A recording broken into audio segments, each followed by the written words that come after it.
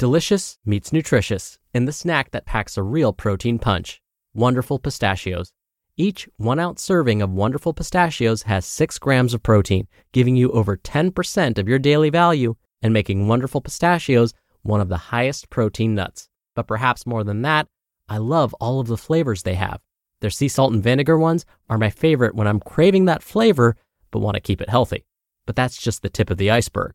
Wonderful Pistachios come in a variety of flavors, like chili roasted, honey roasted, smoky barbecue, and jalapeno lime, perfect for enjoying with family and friends or taking them with you on the go. Whether you're a pistachio purist who loves cracking open every nut, or you prefer the convenience of no-shells pistachios, Wonderful Pistachios has got you covered. Grab Wonderful Pistachios and elevate your snacking game today. So fill up with a healthy snack when hunger strikes. Visit wonderfulpistachios.com to learn more. That's wonderfulpistachios.com. This is Optimal Health Daily, episode 1736. Nasal Breathing by Dr. Pete Dionisopoulous of dynamicprri.com. And I'm Dr. Neil, your very own personal narrator. I read to you from some of the best health and fitness blogs on the web, and always with a bit of my commentary at the end. Now, about today's topic, I remember hearing how some of the most elite athletes in the world talked about how their performance improved just by changing the way they breathed during an event. I really think the way we breathe when we're working out can make a huge difference in our performance. So with that, let's get right to today's post as we optimize your life.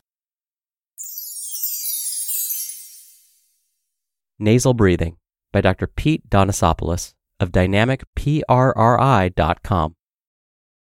Everyone that trains hard for an athletic event wants to improve their abilities to some degree. The common things that are looked at most include exercise selection, frequency, diet, sleep, and many other contributing factors. One thing that's commonly overlooked is how well they breathe or how efficiently they do. The biggest asset we have for this is our nose, and it doesn't cost anything to use it unless you actually have some serious dysfunctions with it. Listen on and you'll hear how nasal breathing can make a great impact on your ability to perform.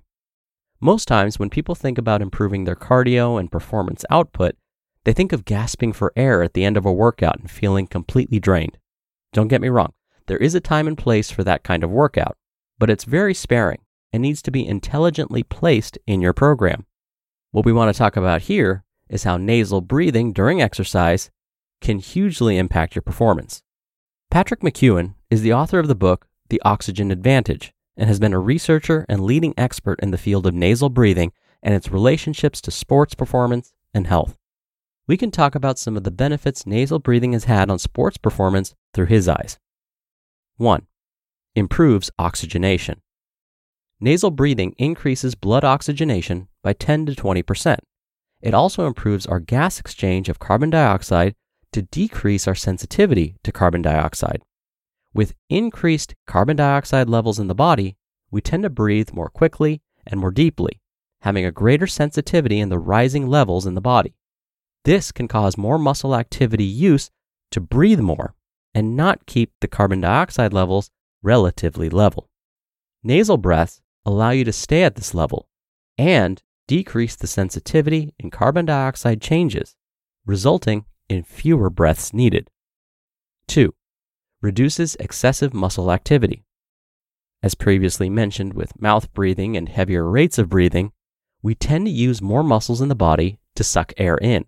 This increases tension in the body and results in a reduction of smooth motions, which can negatively impact performance. And 3. Improves aerobic capacity.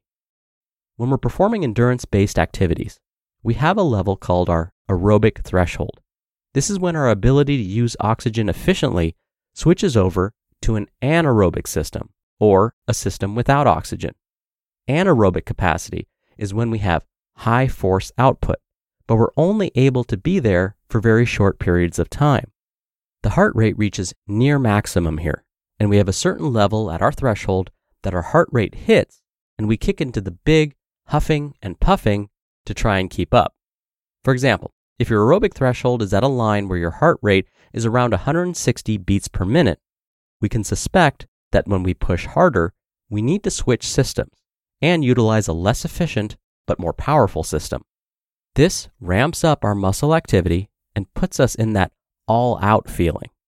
You probably can only last in this space for about 10 to 30 seconds before completely failing and needing to go back down below the aerobic threshold. Being at that line of our aerobic threshold is where we can sustain nasal breaths most efficiently and where we can push for sustained periods of time. By improving oxygenation and utilizing nasal breathing in a less effortful way during activity, we can actually raise the threshold. So, back to the example of us being at 160 beats per minute, we could potentially push that to 165 to 170 beats per minute over time. This would mean you can sustain a higher output with less effort and only use your anaerobic system when absolutely necessary and more efficiently.